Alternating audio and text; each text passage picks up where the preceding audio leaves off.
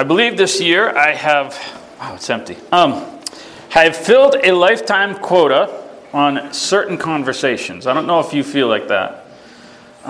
If you asked me 2 years ago if I would have spent a full year talking about masks, for example, I would have said that's probably more than I would expect to talk about in my life. Besides that, in 1980, as an 8-year-old boy, I was already pretty much decided on how effective masks were. Because I knew that Don Diego was Zorro. And that mask didn't help him at all. I didn't ever figure out how the townspeople couldn't figure that out. But that's just me. I want to talk about some brand loyalty. We've been working from the premise of in unmasking our religion to see what it was that God really designed. We've been working from the premise of James 1:27, talking about how pure and undefiled religion before God the Father is this: to help the widow and the orphan and the poor, and to keep oneself unspotted from the world. And we've talked about some false choices. Some choices aren't false choices. Sometimes there are this or that. But sometimes we get attached to one thing. And that depends sometimes on your character, your nature. If you're a very helping person, then talking about helping people, it appeals to you, and you really identify with that. And on the other hand, some people are very into personal purity, and that's kind of where their focus is on it. So we can kind of some of the false choices, some of the masking of religion comes from just our own nature, that we tend to be. As people, we have an inclination towards one thing. And sometimes we do this with our inclinations. We tend to so gravitate towards one thing that we get the feeling that we need to be in opposition to the other thing. I'll give you a personal example. McDonald's versus Burger King.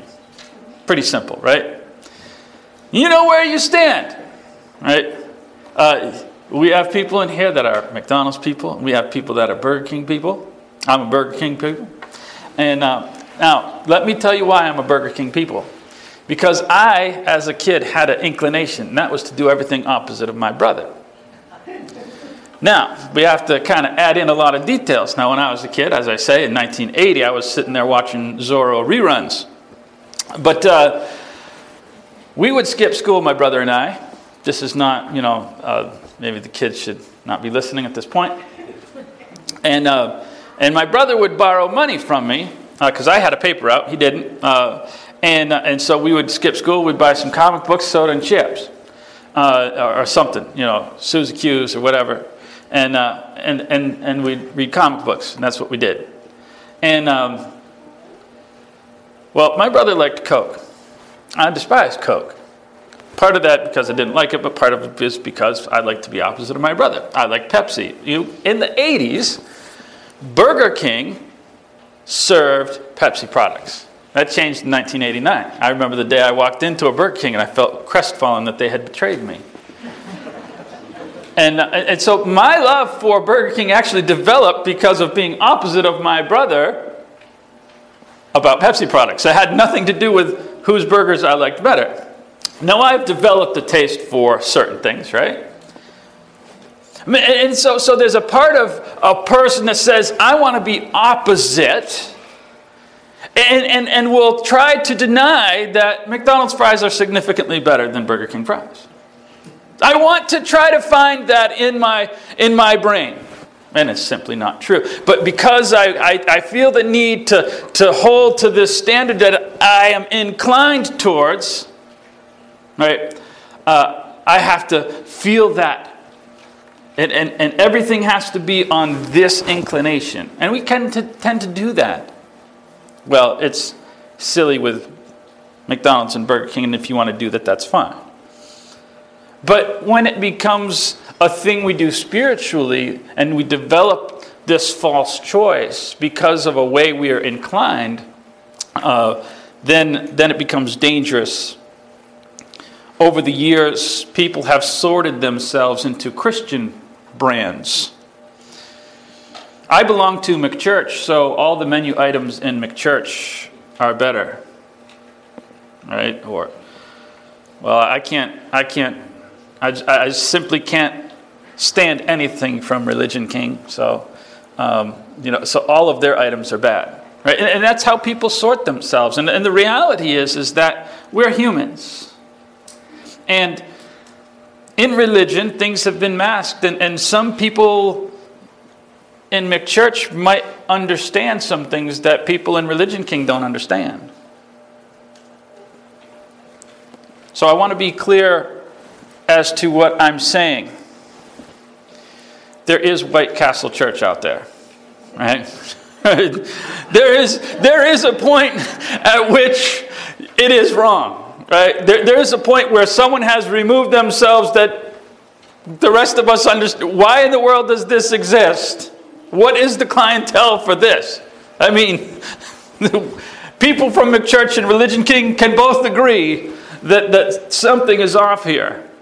That's not what I'm saying. But this idea of brand loyalty, where we feel that something can't be improved, that is a dangerous mentality.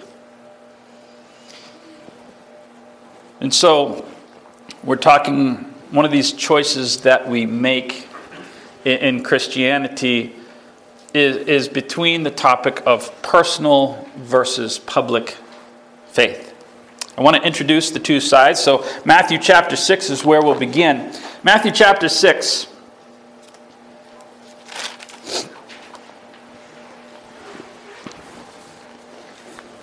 He says, "Take heed," beginning in verse 1. "Take heed that you do not do your charitable deeds before men to be seen by them. Otherwise you have no reward from your Father in heaven. And therefore, when you do a charitable deed, do not sound a trumpet before you, as the hypocrites do in the synagogues and in the streets, so that they can have glory from men. Assuredly, I say to you that they have their reward. But when you do a charitable deed, do not let your left know what your right hand is doing, so that your charitable deed may be in secret, and your Father who sees in secret will reward you openly. And when you pray, you shall not be like the hypocrites, for they love to pray, standing in the synagogues and on the corners of the streets, so that they can be seen by men. Assuredly, I say to you, they have their reward. But you, when you pray, go to your room, and when you have shut the door, pray to your Father who is in a secret place, and your Father who sees in secret will reward you openly." This passage talks about personal and private faith. It's in there.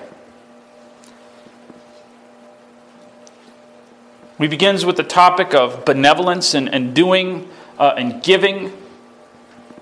And he moves into the topic of prayer, and we could probably expand that to lots of topics. Church I grew up in took this so seriously that they didn't pass the brass plate. We had a box on the back of the wall. All right? Nothing wrong with that.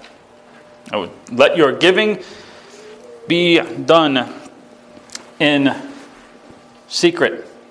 Now, I might point out that the Jews had a box, and that didn't really prevent the problem.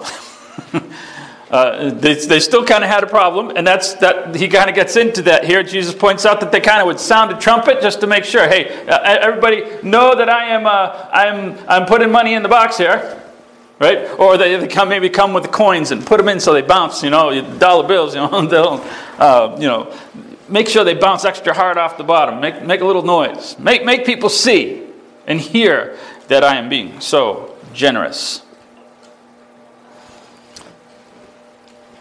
Luke chapter 5, verse 16. Luke chapter 5, 16 kind of jumps off of the topic we were just talking about prayer.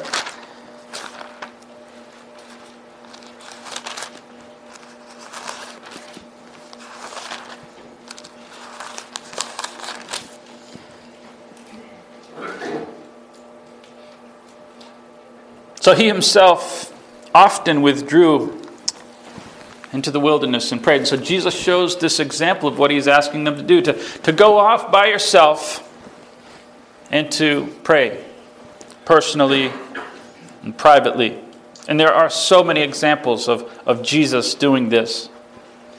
And 1 Peter chapter 3, verse 1 is another important topic. even within our expression of faith as being something personal. 1 Peter chapter 3 and verse 1.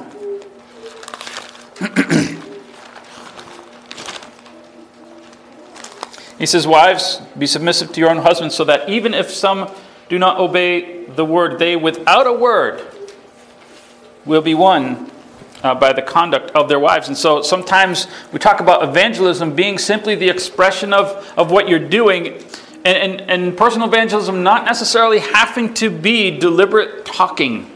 That it can be a personal, private expression that people are aware of. And that is true. And we could stop here and have an inaccurate picture of what God expects. We've done nothing but cite Scripture. And they all seem to agree. But if we stopped here and said, these are the menu items, enjoy them, God would say, not so fast. I have some other menu items that you haven't mentioned. So let's turn back to Acts chapter 3. Acts chapter 3.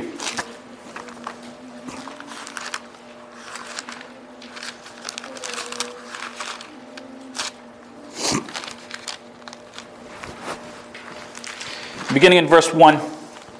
He says, "Now Peter and John went up together to the temple at the hour of prayer, the 9th hour. And a certain man who was lame from his mother's womb was carried, whom they laid daily at the gate of the temple, which is called the Beautiful Gate, in order to ask alms, money, from those who entered the temple. When he saw Peter and John about to go into the temple, he was asking them for alms, and fixing his eyes on him, Peter and John said, 'Look at us.' So he gave them his attention, expecting to receive something from them. Peter said, 'Silver and gold I don't have, but what I have I give you. In the name of Jesus Christ of Nazareth, rise up and walk.'" And so here they confirm public benevolence. Now, this is interesting. What does the man assume when they said, "Look at me"? He's going to give me something. Why did this man assume that? Because that's what the Pharisees did. Whenever the Pharisees were going to do something in the way of public benevolence, they made sure that everybody was looking at them. Right? That's what Jesus just said. Don't be like the hypocrites. Don't be like those people. And here they go, and it appears to me that they're being like those people. Why are Peter and John doing what Jesus just said not to do? Well, we're going to get into that in just a second. But they're clearly, at least to the letter, not doing what Jesus said. They are doing this quite publicly and openly. In fact, they're using this man's expectation to give him something different. They're using the expectation of hypocritical giving to give him something genuine. Now, it should be noted right in the same passage that where are they going and for what purpose? They're going to the temple for prayer. It should also be noted when they're going. They're going to the temple at 3 p.m. Now, their societal structure is a little bit different from ours. Their markets and things would close around between 1 to 2 o'clock. And that gave time. This is rush hour. Rush hour is 3, not 5. This is the most popular hour of prayer in their day. There's 4 hours of prayer at the temple or in the city. Right? Wherever you are, you kind of put your cup down and pray. They did that there, just like you would see if in a Muslim country. They still do the same thing. And the society stops for a few minutes and they pray. But the temple would be that's really where you go. And they're going to the most public possible place to be seen in prayer. But God said do it in private.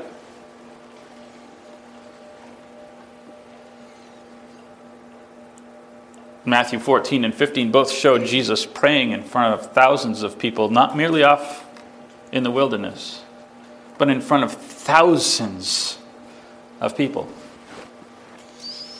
In Luke chapter 12,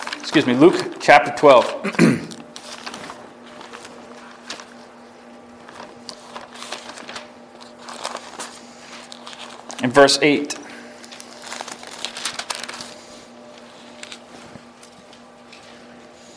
He says, I say to you, whoever confesses me before men, the Son of Man will confess before the angels of God.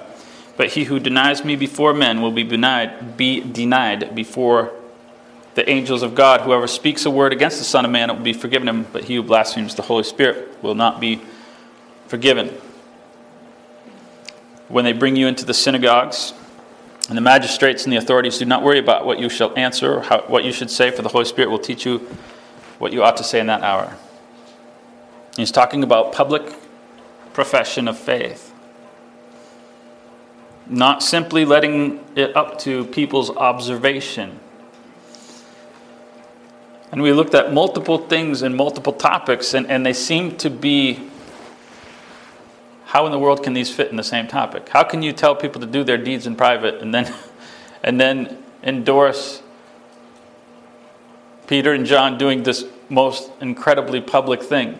That seems to be opposite. How can evangelization be something that's personal and quiet, and yet at the same time it's public, it's in the front of magistrates? It's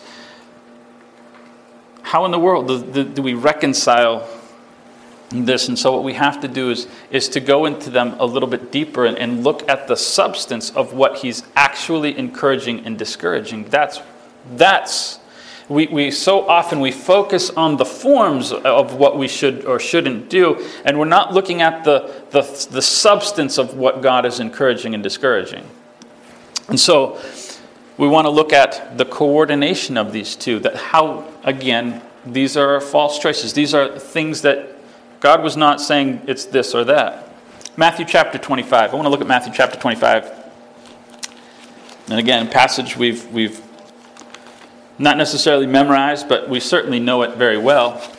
We could probably give the main ideas, probably do a good, fair job of quoting it.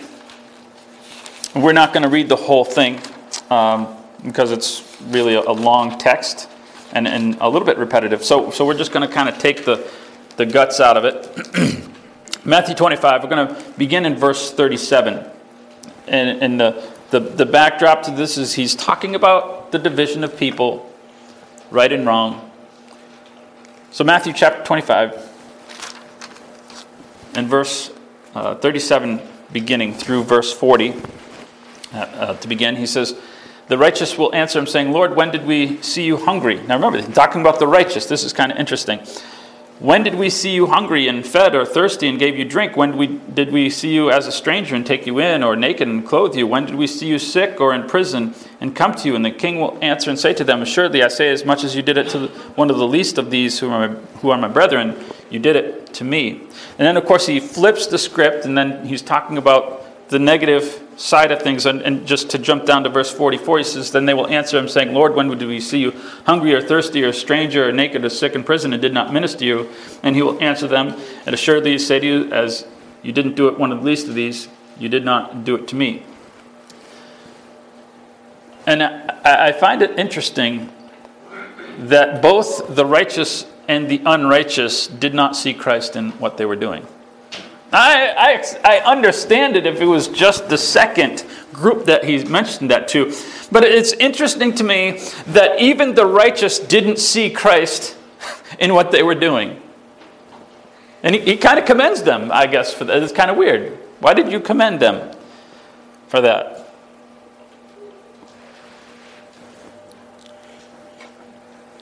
Now, one fails to be concerned, I guess, with looking for Christ. It's their habit. It's just their general behavior to want to help people. They don't need the extra motivation, I guess. And I guess that's why they're commended. That's what I do. Oh, yeah, I didn't realize the significance of what I was doing. I just help people. And we talk about people who have that natural tendency. They don't have to be given extra encouragements. Now remember that's kind of a representative of Christ. Oh yeah, I should do that. Some people just don't need that encouragement.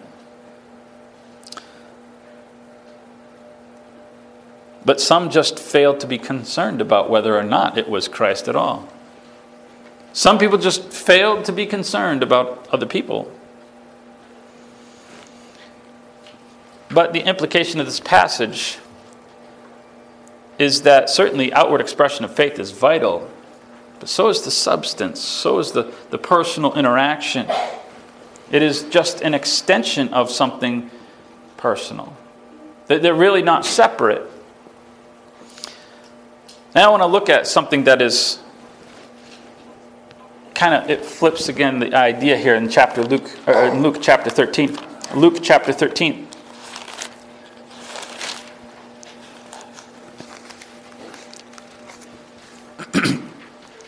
Luke 13, 24 through 27.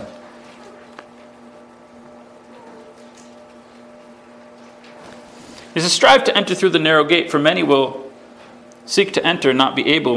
When once the master of the house has risen up to shut the door, and you're standing outside knocking on the door saying, 'Lord, open for us,' and he will say, 'I don't know where you're from.' And you'll start to say, 'We ate and drank in your presence, we taught in your streets,' and he'll I tell you, 'Surely I don't know where you are from. I don't know you. Depart from me, you workers of iniquity.'" And this is the opposite idea. So here, this group comes to God and he says, "Listen, we did all the public religion things. Remember talking about how the people over there were going to be entered? Oh, yes, come in, enter in. You did all these things publicly. You showed this for this group of people, and you did this for that people. All the public things." They got left into this group of people say, "Hey, whoa. We did all the public things." Yeah, but you forgot something. You didn't do the personal things. So I don't care about the public things. In other words, this is not an either-or situation. The personal, private relationship stuff with God is just as important. And when we follow our tendencies, we start overlooking something that God says, heaven's dependent on this.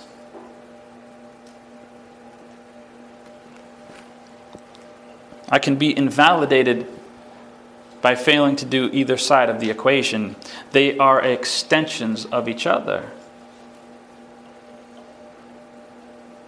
Failing to maintain my virtue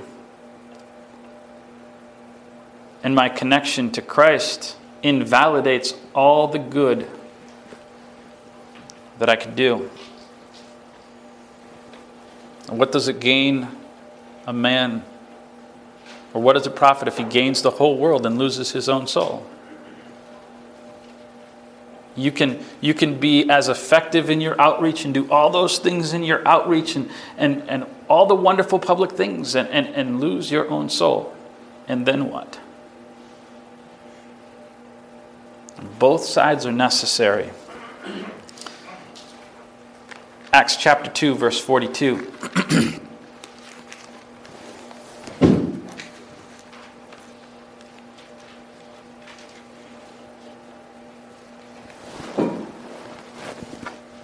Actually, before we get there, I want to turn to Matthew chapter 6. I want to get back to Matthew 6. I did miss this, and I wanted to look at this because we talked about what Christ said here. And it's important to place things in context. Matthew chapter 6, verse 1 through 6, we read. He talks about making sure they do their charitable deeds privately. Before we try to make sure how everything works together, maybe we should look at what the substance is of what Christ is against. He has two objections here in talking about public benevolence. He's not against the doing of the public benevolence, but he says what he has a problem with. He says they do it to be seen by men. It's how they're doing it, not necessarily that they're doing it. That's why John and Peter, they were acceptable. He says they're doing it to be seen by men. And his second objection is kind of connected to it. He says they get their reward. They already have their reward. In other words, those who did their public benevolence, the hypocrites, they had a flipped view of what they were doing. To them, they were the ones receiving the reward for this. The agent in the giving of the reward was not them. They were the ones to get the reward, which was honor. The agent in the giving of the reward was the poor person that happened to be there. That was the necessary person that's there so that I can get the reward of giving things and getting honor. And so they completely had it upside down. This wasn't about God. This wasn't about the person. It was about them. And thank goodness that poor person is sitting there on the side of the road so that I can get glory. That is so upside down. He said, well, they got their reward. Congratulations. That's all you get out of it. Because there's nothing eternal there. So those are his objections. And if you look at what goes on in Acts chapter 3, see, none of that is there. In fact, Acts chapter 3 is the backdrop for a sermon giving honor to God for being the one. And it's not we who did this. It's God's power. God's power came through us, but it's not about us at all. See, they are trying to get rid of the honor, trying to shunt that off. This is not about us. The same power that made this man walk is the same power that let Christ rise, and they always bring it back to Christ, and it's always a message about Christ. And that agrees with what Christ said. When you do it to the least of these, you're doing it to me. And it was always bringing it back to Jesus Christ. And what about prayer? He has two objections here in Matthew chapter 6 about prayer. It's not the doing of public prayer, obviously, because people prayed publicly, and Jesus prayed publicly. But his objections... Who are you in communication with? Pray to your Father. But when we look at the hypocritical prayers, who do we see? We see people who are in communication with an audience. Hypocritical prayers are addressed to people.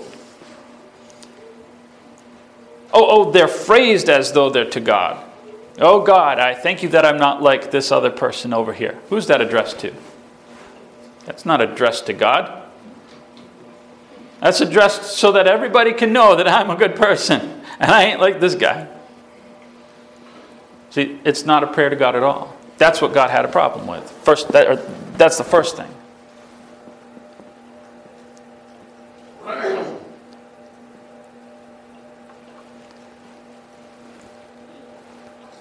He goes on, he says, don't use all the words, all the fancy words. They think they'll be heard for their many words. God is not impressed with flowery speeches. He's got a lot more words than you got.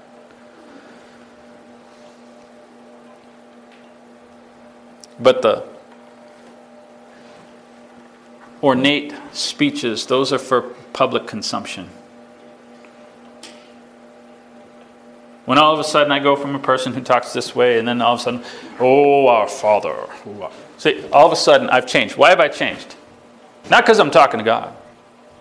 I've changed because I'm talking to people. Because you might as well skip it. Because I ain't listening. You're not talking to me, so why would I listen? Matthew chapter 5, verse 13. Now keep in mind, this is all the same sermon, so it's not going to be contradictory, right? This is the Sermon on the Mount. Matthew chapter 5, verse 13. He says, you are the salt of the earth, but if the salt loses its flavor, how shall it be seasoned? It is then good for nothing but to be thrown out and trampled underfoot of men. You are the light of the world. A city set on a hill cannot be hidden.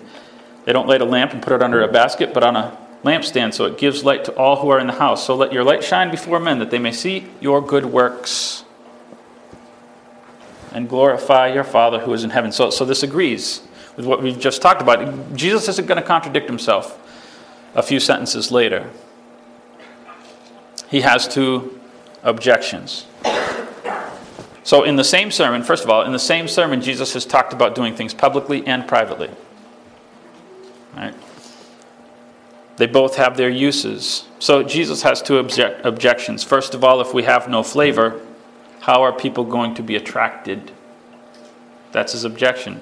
In other words, my lifestyle has to be attractive to other people.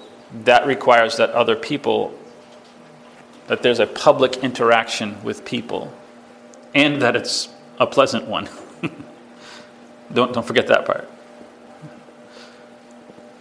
But there's a second part of this.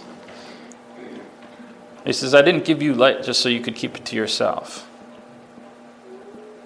If I give off no light, then how are people going to be drawn to it?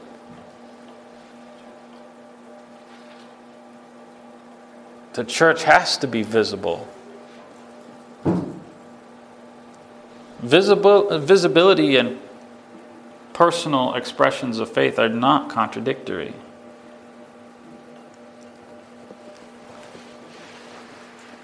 So Acts chapter 2. I want to sum up here.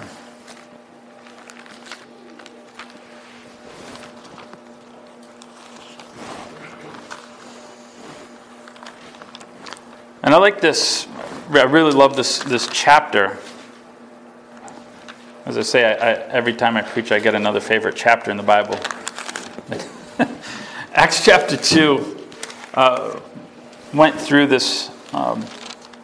And we just went through the book of Acts and looking at what makes the church effective. And this chapter, more than any other chapter, maybe just partially because it's over 40 verses long, but had more than any other single chapter in the book of Acts in terms of the different things that I pulled out and could see how they interacted and both personally and privately and with God and with people. Internally, and to see how this leads up and thousands of people are becoming Christians at the end of this. But beginning in verse 42, we're now after that first conversion. And he says, they continued steadfastly in the apostles' doctrine, and in fellowship, in the breaking of bread, and in prayers, and fear came on every soul, and many wonders and signs were done through the apostles, and those who believed were together and had all things in common. They sold their possessions, their goods, they divided them all as anyone had need. And so continuing daily with one accord in the temple and breaking bread from house to house, they ate their food with gladness and with simplicity of heart, praising God and having favor with all people. And the Lord added to the church daily those who are being saved. What a way to tie all this up into one neat, pretty package. To see in here, in this firstborn church, the simplicity of how everything works together. Some things require a group, and some things require just pure simplicity. Just personal expressions of faith. And talks about their hearts. That's personal. We see some people just meeting house to house, just interacting on a small level. We see public things. We see people just giving in a small way. We see collections being taken publicly in large groups, and it's all of it. There's no one thing happening. There's no one side of this issue.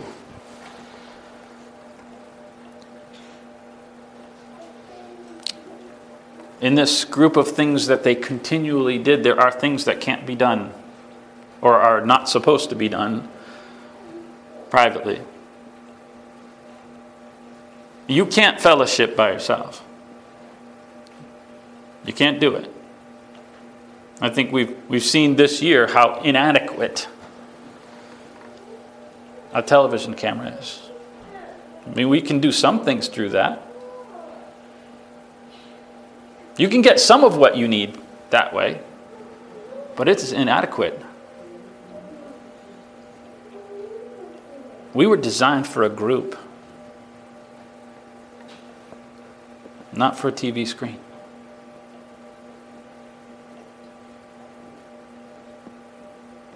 Now, prayer, you can do prayer on your own. But communion, I mean, think about how often we read 1 Corinthians.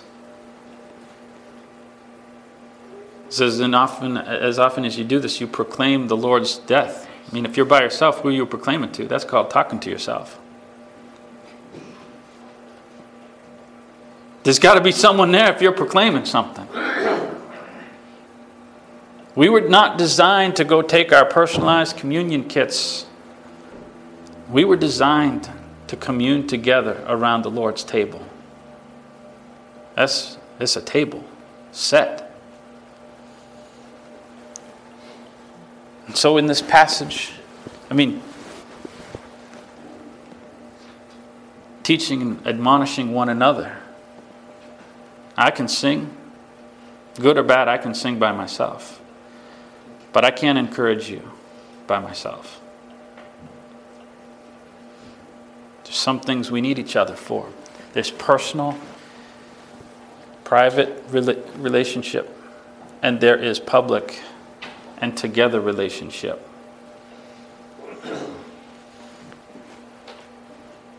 In this case, the third option is not just a possible option, it's a requirement. A combination of things is required.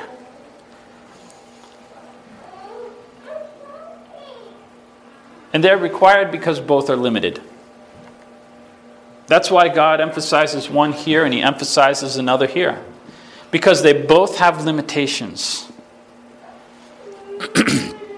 My personal faith is limited. Because as I say, we can have our own light, and yet I can conceal it from other people. If I conceal that light from other people, it will die eventually. A friend of mine, actually a professor of mine, talked about going to, he went to someone's house, hadn't been to church in a long time. And that person said, I can pray by myself. Now, it was winter, he went in, and guy had a fire. This was a long time ago. And he just walked into the house and he was playing with the fire. The preacher was, and he took the tongs. The guy didn't know. He thought he was being absent-minded. And he took one of the logs out of the fire, just kind of pulled it like about that far away. Just kind of set it there. And he was chatting with them. And by the end of the conversation, the guy, he knew kind of what the guy was going to say. I pray by myself. I have my Bible and I do all this stuff. And he just told him, he said, look at that log. Just look at it.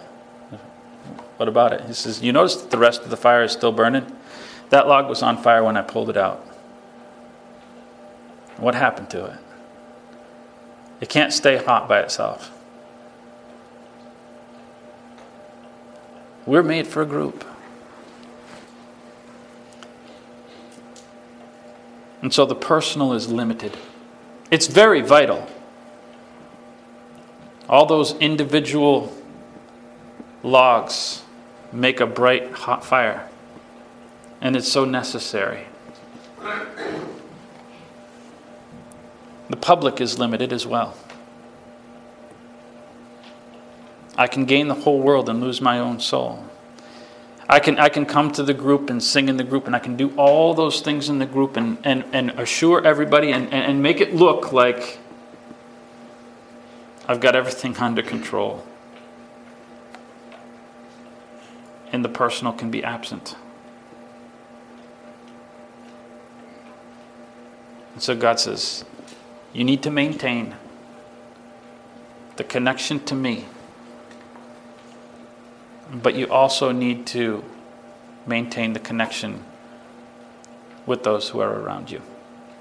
And that is what faith is destined and designed to be.